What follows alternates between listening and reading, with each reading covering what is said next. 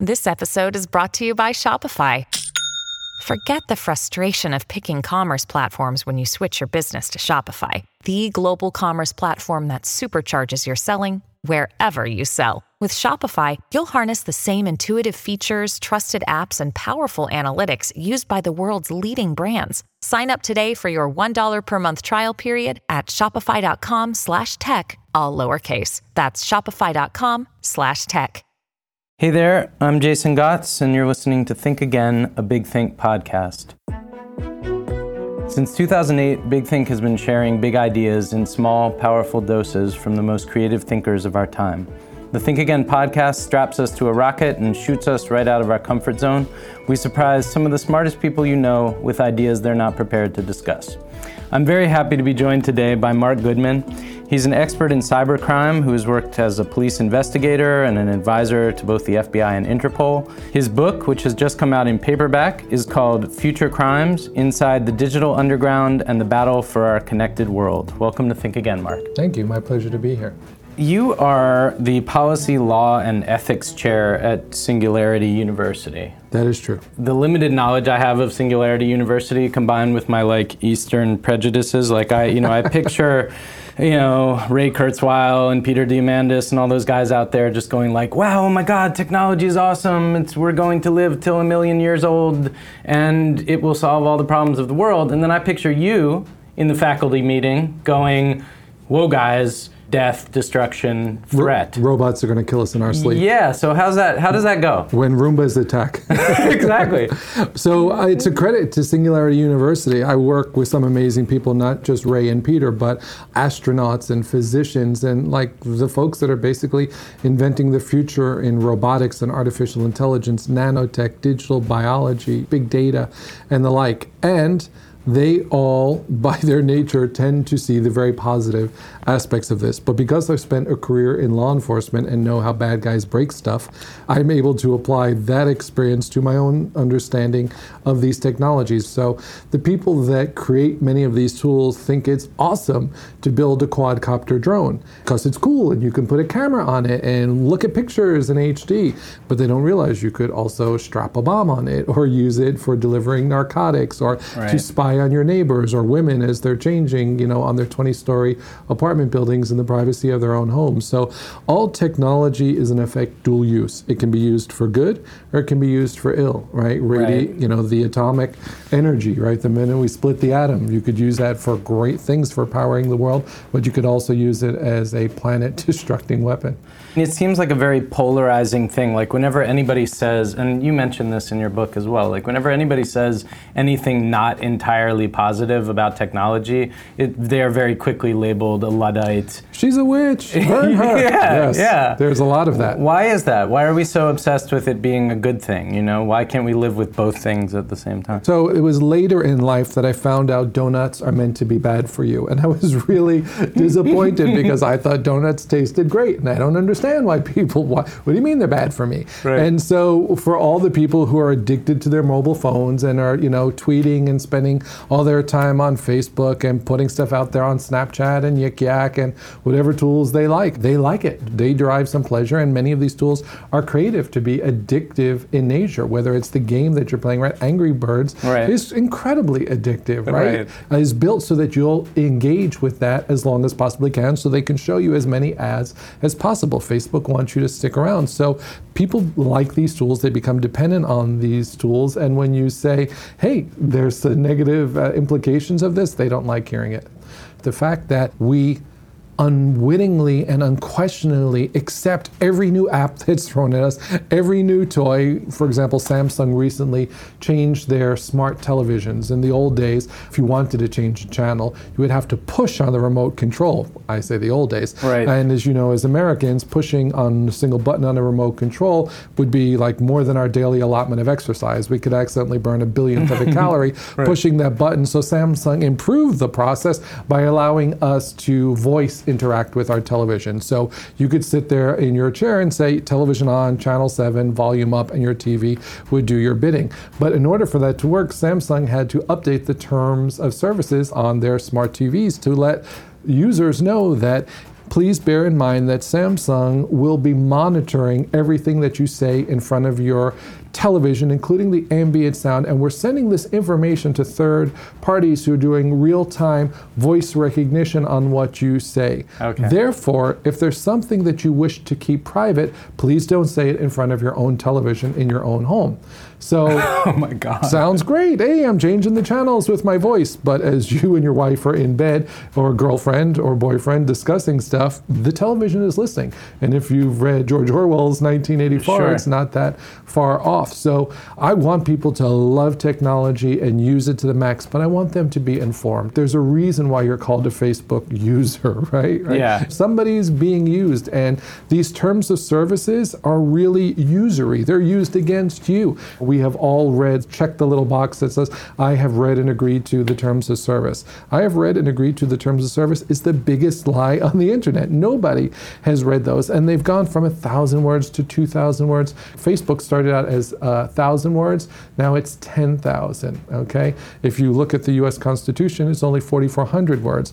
PayPal's is up to 35,000 words. Shakespeare's Hamlet is only 32,000 words. There was a study that came out that said if every American read the terms of service they were confronted with on an average year, it would take 78 days of their lives reading 8 hours a day to get through them all. So are you the only guy in the world who has read the terms of service? I do read terms of services, not all of them, but if there's a particularly funky app that I'm downloading, I will definitely look at, like the flashlight apps. There's one app out there, I think it was called like Best Flashlight, and it had over 10 million downloads. And when you downloaded it, it would say, Best Flashlight app requires access to your precise location, to your contacts, to your camera, to your microphones. Like, it's a flashlight app. Why does it need access to my contact? And why does the flashlight app need my location? Like, I'm located in the dark. That's why I need a flashlight. That's the only thing it should need to know. So a little bit of common sense goes a long way. Indeed. Okay, well, now we get to the heart of the podcast, where we are both in the same boat. I have not seen the video clip interview bits that we're going to see now. They are picked by our producers. We're going to watch 3 of them and discuss them. Are we ready? Ready. Okay. The first one that we have here, David Aegis, professor of medicine and engineering. I hope I said your name right, David Aegis. Cancer is 90% curable in kids, so how can we make old bodies feel young again? I want to tell you one story. And the story came from the early 1950s. A woman named Wanda Ruth Lunsford. She was a scientist in New York City. What she did was she took an old rat and a young rat, she put them to sleep, and she tied their skin together. So after about a day or so, their blood supplies joined. Well, several weeks later, she looked, and that old rat, the heart beat stronger and the muscles were bigger. The gray hair turned brown again. She claimed she reversed aging. People call her Dracula, Frankenstein, all kinds of crazy names. Well, earlier this year, 3 separate laboratories at Harvard, Stanford, University of California, San Francisco repeated the experiment, and it worked. And what they showed is at age 25, in you and I, our stem cells go to sleep and get turned off.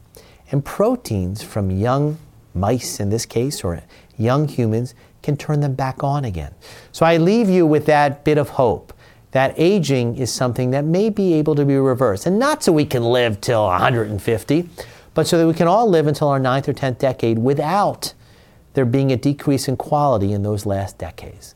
Because that'd be the goal, quality years till the end.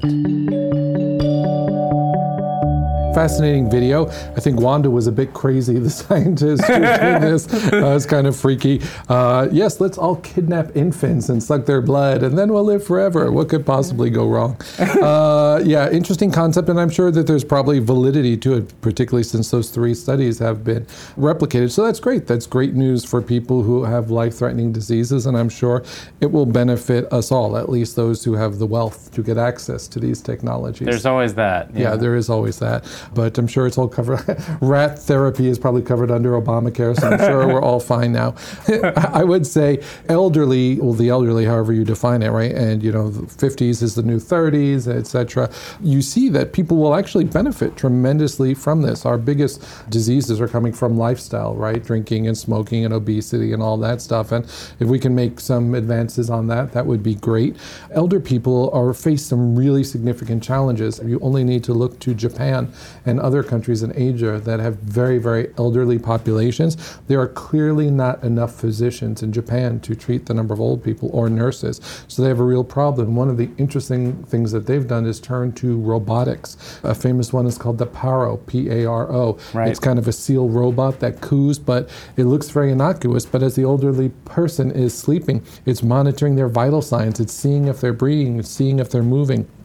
When we think of smart homes today, we think about our Nest thermostats and the like, but we'll also have smart floors that can tell whether or not an elderly person has fallen and passed out on the ground and automatically dispatch 911. So I think the future could be incredibly bright with some of these technologies, but there may be a few bumps along the way. I mean, the major risks to the elderly when we talk about technology, are due to like loss of cognition and people taking advantage of they're not being familiar enough with the new technologies, not understanding what they're giving away, not understanding what they're risking, and so forth. Absolutely. The fastest growing demographic on Facebook is women over 50. Right? So these are people who didn't necessarily grow up on social media or even the internet, and it is very easy to take advantage of folks. Criminals specialize in defrauding the elderly. I think there's a special place in hell for people that do that.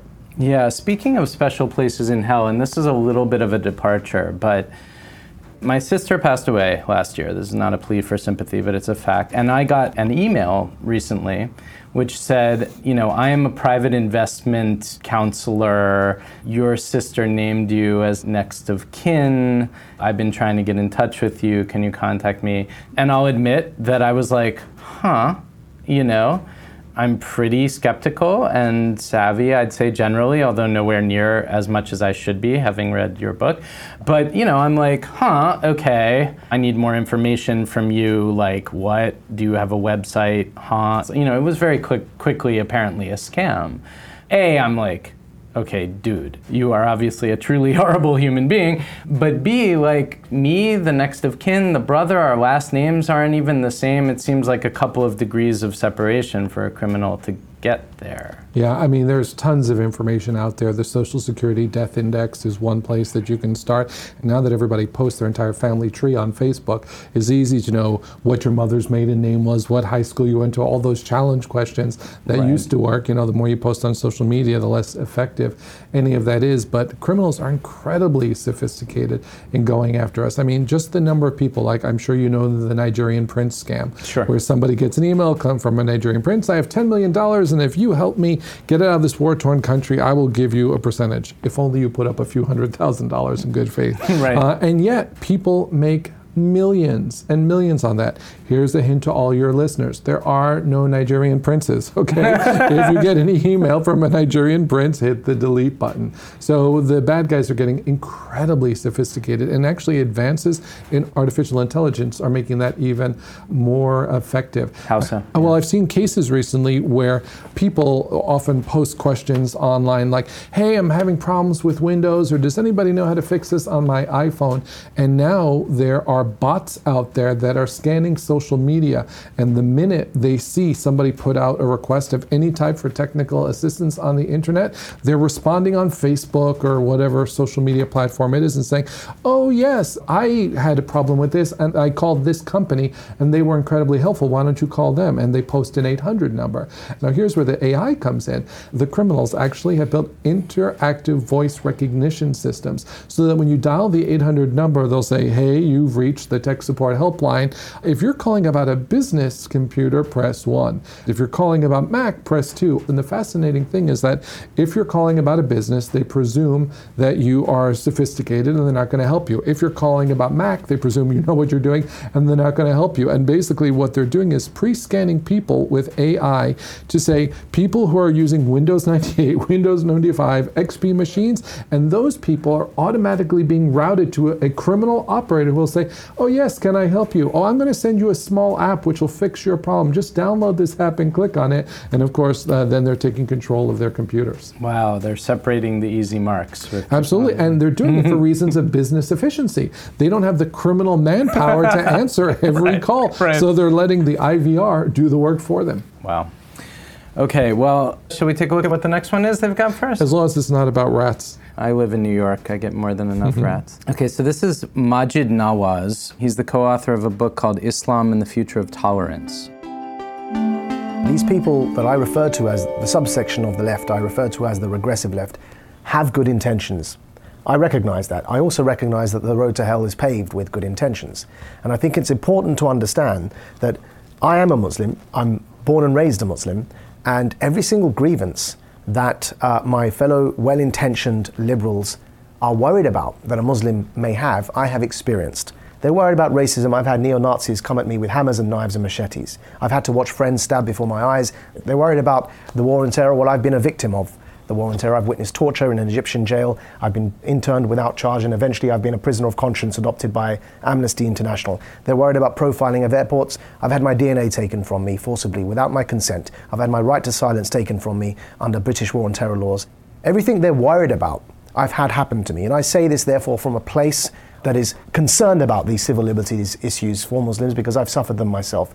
And what I say to these well-intentioned regressive leftists is that your good intentions in not having this conversation, not differentiating Islamism, Islamist extremism, the ideology, from the religion of Islam, are making the problem worse, not better. It's one of the things I'm being very critical as a liberal about President Obama's policy. He's up until now unable to name the Islamist ideology.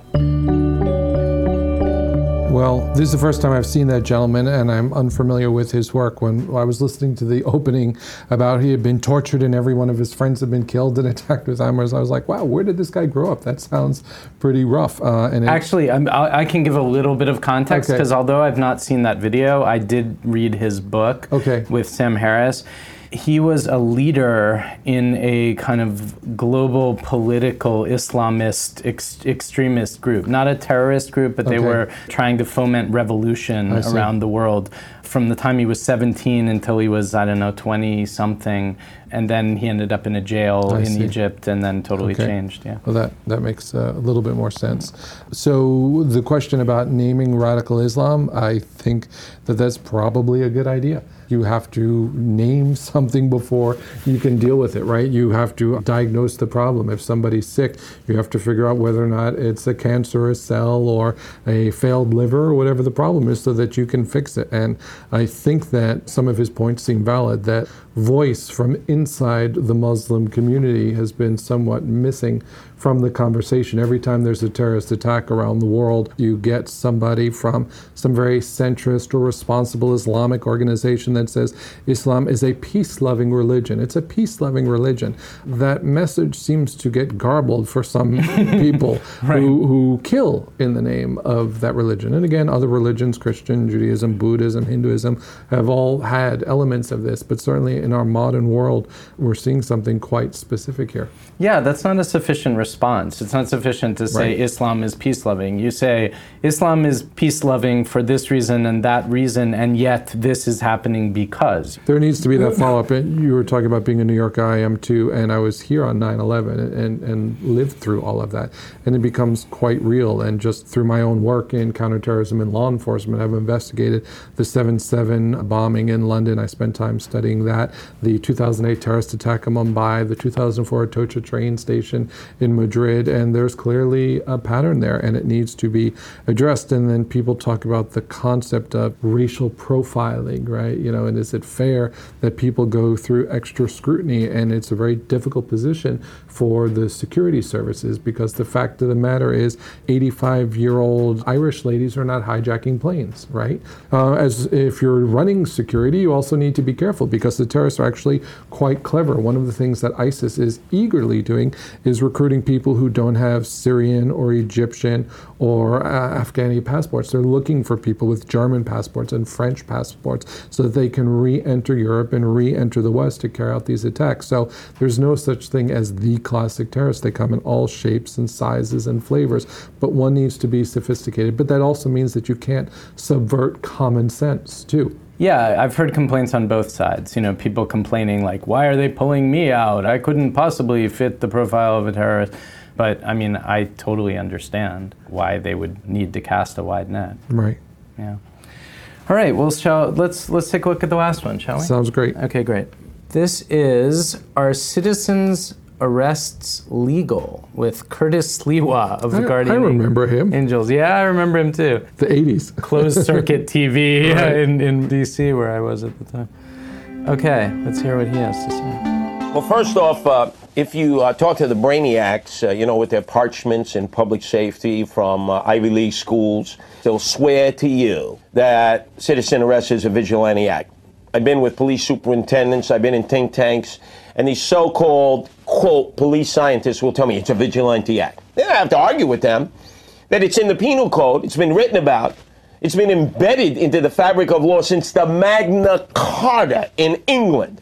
So, is it a reality? Can you be sued? Is it something that in which you inherit upon yourself, potential danger to yourself, danger to somebody else, civil liability, criminal liability? Of course, but it shouldn't give you an X-lax attack and make you fear to the point where you're frozen solid as a result of your inability to respond as a good Samaritan should do. Now, having applied it now hundreds, thousands of times in venues all over the world, I can tell you this.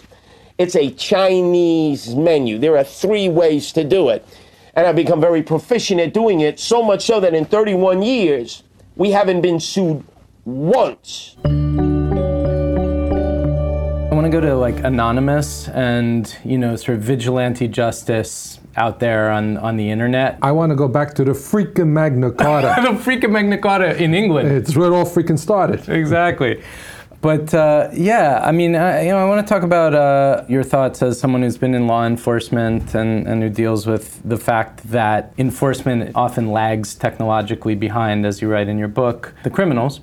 What are your thoughts and feelings about, say, Anonymous and groups like that who take it into their own hands, who sort of crowdsource justice? I'd like to start a step back if we Sure, can. absolutely. Just to say that he actually raises an interesting point, which is that what is the role of a professional police force and what is the role of a citizenry? The concept of a modern policeman only dates to the 1800s when Sir Robert Peel in the UK created the British Bobbies. The reason they're called Bobbies is because they were named after Robert Peel, and that was the first professional police force. Other than that, it was the so-called Wild Wild West, where citizens in the western part of this country took care of it, or going back to England, crowds with pitchforks took action upon their own. So the concept throughout human history of professional police is actually relatively new, 150 years or so. So he's right, there is, going back to the freaking Magna Carta, a history of all of this. I remember when I was in the police academy, one of the first things that they taught us is the people are the police and the police are the people. We're not some separate elite class.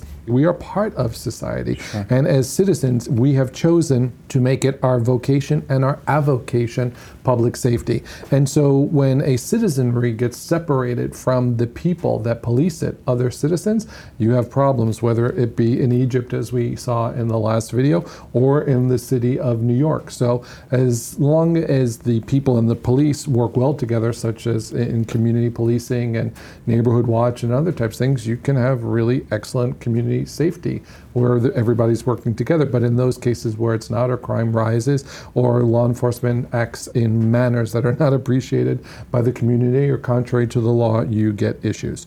We need to get involved in this. We need to get involved in our physical world to make sure that we're part of a community and maintaining our neighborhoods so that they don't descend into crime and lawlessness, and that we also are doing the same in cyberspace. The internet broke policing, full stop. That's something that most people don't realize. An NYPD officer and LAPD officer can't make an arrest in Moscow or vice versa. And that goes back to the Treaty of Westphalia when we created nation states. So we don't want a cop in Moscow making arrests in Brooklyn. That's to the good. But criminals can take advantage of that and have, because cyber criminals can bounce from server to server and server, changing their IP addresses in a matter of seconds. And for law enforcement to get a letter rogatoire to chase an international cyber criminal across the world can take 2 years just to get some evidence. And once you get that evidence, many countries, cybercrime havens, particularly in Eastern Europe, won't ever extradite. So policing is a model that served us really, really well for the past few centuries. But it is one that is being deeply challenged by our new technologies. If you look at traditional crime, you had something that we don't have anymore, often don't have anymore, which is collocation of criminal, victim, evidence, police, district attorney, and courts. If somebody pulled off a bank robbery in Times Square, what do we know? We know the criminal was in Times Square. We know the victim was in Times Square. We know that the NYPD and the FBI can investigate, and an assistant U.S. attorney or the Manhattan DA's office could prosecute. Dem days is over. Of course, we have lots of physical crime today, but in the case of cybercrime, you may have a hacker in Moscow who's hacked into a server in Brazil to work his way through Paris before they actually do the bank robbery of JP Morgan Chase online in New York. So you have multiple jurisdictions, involves multiple languages, multiple legal systems, evidence in all 4 jurisdictions, and you don't have dual criminality. So the police in New York can never, even if they identify the person, your chances of getting them extradited is nil. Therefore, I think the public has a role to play in protecting ourselves on the internet. There's going to be a shortage of 2 million cybersecurity professionals by the year 2020, according to Cisco. We're 1 million short today.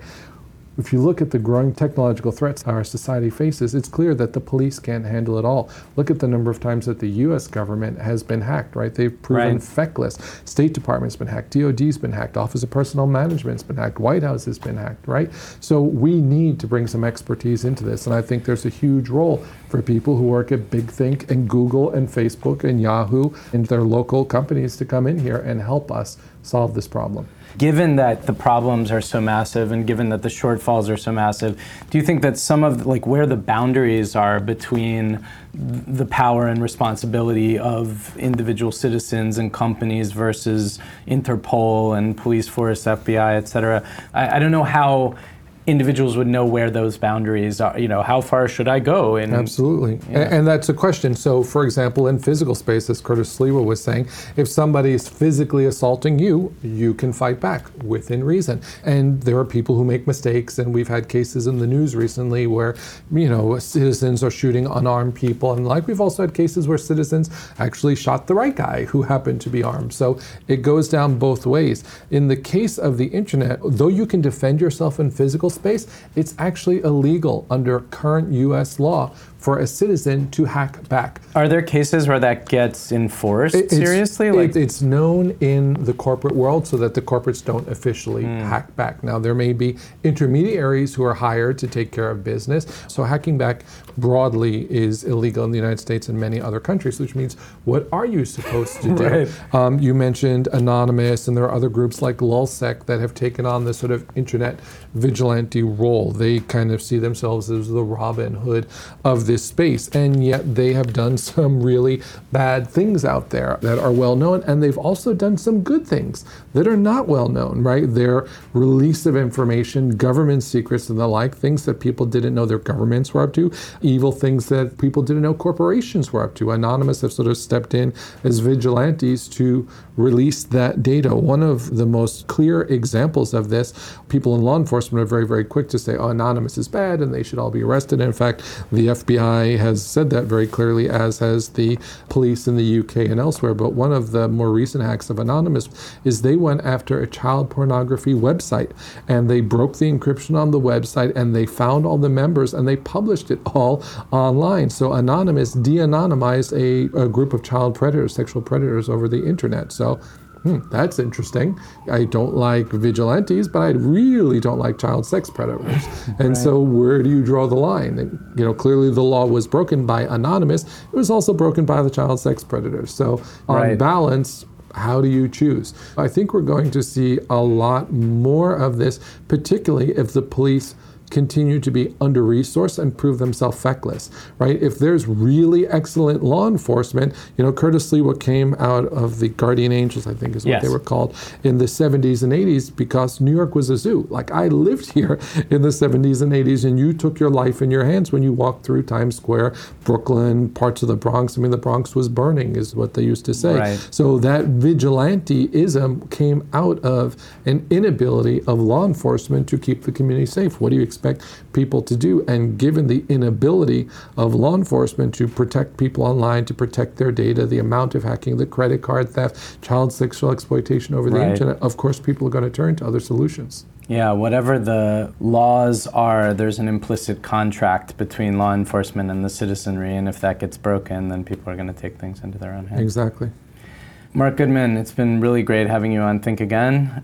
Thanks so much for joining me today. Thank you. It was my pleasure.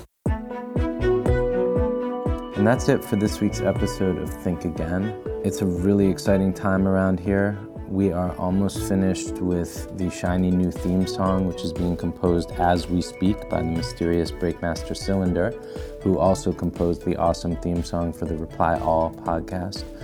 I'm joined next week by Paul F. Tompkins, comedian and host of Spontanea Nation podcast, which is hilarious. If you haven't heard it, you should. And because you can never have enough of Curtis Sliwa, the leader of the Guardian Angels, who we heard from earlier in the program, we leave you with his story of the time he was essentially trapped in a rolling coffin. See you next week. As a talk show host, I comment about many things in life, but I particularly enjoy Mob Talk, where I talk about the geriatric espresso-sipping psychotic killers of organized crime. And if their names are Gotti and they're in the Gambino crime family, I have an orgasmatic verbal frenzy. Because I know them. I know they're degenerates right down to the marrow of their bone. And when John Gotti Sr. was on trial for the last time, the fourth time, when they stripped him of his Teflon, and he ended up doing triple life without parole at Marion in Illinois, I would critique the trial each and every morning after the day before's testimony. And I would talk about what an enemy of society, a cretin with chromosome damage, a knuckle dragger, a jadrul, a musclehead this Gotti Sr. was. And naturally, every sycophantodian lackey throughout the New York area would call up, disparage me, threaten me, and tell me that I would soon be room temperature. And I would say, "Ufa to you," and language that I can't even describe here. But you know what? They actually carried out their threats. And so in April, they decided to tool me up. They took out some baseball bats and laid in wait for me to come out of my apartment on the Lower East Side to make my way to WABC at Madison Square Garden. And they hit me about 32 times and rearranged my medulla and cerebellum so that all the furniture was upstairs and rearranged in the wrong rooms, and assumed that I would learn the code of Omerta, I would shut my mouth. Well, the moment I got out of the ER at Beth Israel, I just ratcheted it up. Instead of a half hour a day on Mob Talk, it was an hour a day, and now I talked about unsolved crimes involving Gotti Sr. and Gotti Jr. And that obviously caused him to pop the top, because I didn't realize he was given an AM radio in federal prison so he could listen to me every morning before he would go to trial. And he ordered his son, the underboss of the Gambino crime family, to whack me. He says, "You get little Nick Corazzo, who grew up with him in Canarsie. He knows every move. We know Slee was going to resist. And this is the plot. They stole a yellow cab late at night, sawed the handles off on the inside, and turned it into a rolling coffin, and assumed that on one of those mornings I would pick their cab, which had their wheelman, a Gambino guy named Angelo Dundee Bundini Brown or something along those lines, and the shooter, Michael Iannotti. And they would go round and round the block. And Joey D'Angelo looked like a cab driver, and Michael Iannotti was a killer extraordinaire because he was an executioner. And on the sixth day that they went round and round, bingo, lotto day for them, I picked their cab, I jumped in the back, told them, "Madison Square Garden, hurry up, Mac." He said, "No problem, Sliwa." And I thought, wow, an English-speaking cab driver, a guy who knows where he's going. Man, this is my day. I can max and relax, read the newspapers, prepare for the broadcast. Halfway there, instead of turning left and going west, he turns right to Gabon and goes east. And I said, "Hey, Mac, turn this hack around." And all of a sudden, he was putting the pedal to the metal, and I could hear the transmission grinding. And I said, I don't think he's taking this to AMCO for a transmission fix. And I said, "Hey, Mac, I told you, turn this hack around." And then lickety-split, within seconds, all of a sudden, some gorilla pops up in front of me who had been stuffed under the dashboard. He's popping a 38 right down at my three-piece set, my lower extremities, not the knife, spoon, and fork. And all of a sudden, he says, "Take this, you son of a bitch." Boom! And he fires. And I could see the fire leave the barrel of the gun. Didn't feel anything and never been shot before, so assumed, wow, this is just a bad dream or a misfire. And by the time I could come to my senses, as my heart was beeping and I felt like Robbie Robot and Lost in Space, you know, "Danger, Mr. Robinson, danger," he raises the gun, fires a second time, and now I feel it. The cramping, the blood is spewing. All of a sudden, I'm in a panic, and I immediately dive for the door. Figure I'll dive into oncoming traffic, risk becoming a speed bump, and they knew I would do that, and as I reached for the handle window and pulled to yank it open. It came off in my hand and pow, a third shot right through my legs like a hot knife through butter. I've now been shot 3 times. I'm bleeding like a sieve. I'm stuffed beneath the driver trying to avoid the headshots. I'm fighting the gun off so he can't pop 2 in the back of my head. And then all of a sudden I pick up my Guardian Angel walkie-talkie. I say, Angel 1, code red, Angel 1. And they start blabbering away. And it distracts the driver, Joey D'Angelo, who thinks maybe it's NYPD 50. So he drives on the sidewalk. He drives back onto the street. He makes a radical turn going south towards the Williamsburg Bridge. And I feel a gust of wind. And I said, feet don't fail me now. I got precious little energy. So I used the cushion in the back to see, as if it were a trampoline, dived in the direction of what I felt was an open window because I felt the gust of wind. Luckily, they had opened the window just moments before they had picked me up because the air conditioner wasn't working. Lucky that the AC wasn't working. I made it halfway out the window. The gunman panics. He realizes, oh my God, he's out the window. So he pulls me up by my belt. He puts the gun in my back. The driver at the same time crashes me into parked cars. I smash me like sardines, nut to butt. They pump that final bullet in the back, push me out, and figure I'm dead on arrival and I'm sucking concrete. Next thing you know, they scrape me up off the asphalt, put me in the gurney, put me in the meat wagon, throw me on the emergency route of Bellevue, and they start cutting and chopping. And an hour and a half, well, actually hours later, days later, I wake up in intensive care with every tube and every orifice of my body, the bells and whistles. I wake up slowly. I see that first face that indicates to me that I'm alive, I'm not dead, and it's Ed Koch, my former nemesis, the former mayor of the city of New York, who thought I was a hemorrhoid in a red beret, and I thought I had died and gone straight to hell without an asbestos suit. When I came to my senses, I realized I was alive. I took a licking and came back ticking, and let's face it, wasn't my martial arts skill that saved the day or my street smarts. It was the man upstairs who decided I wasn't ready to be punching on the time clock yet and going out feet first.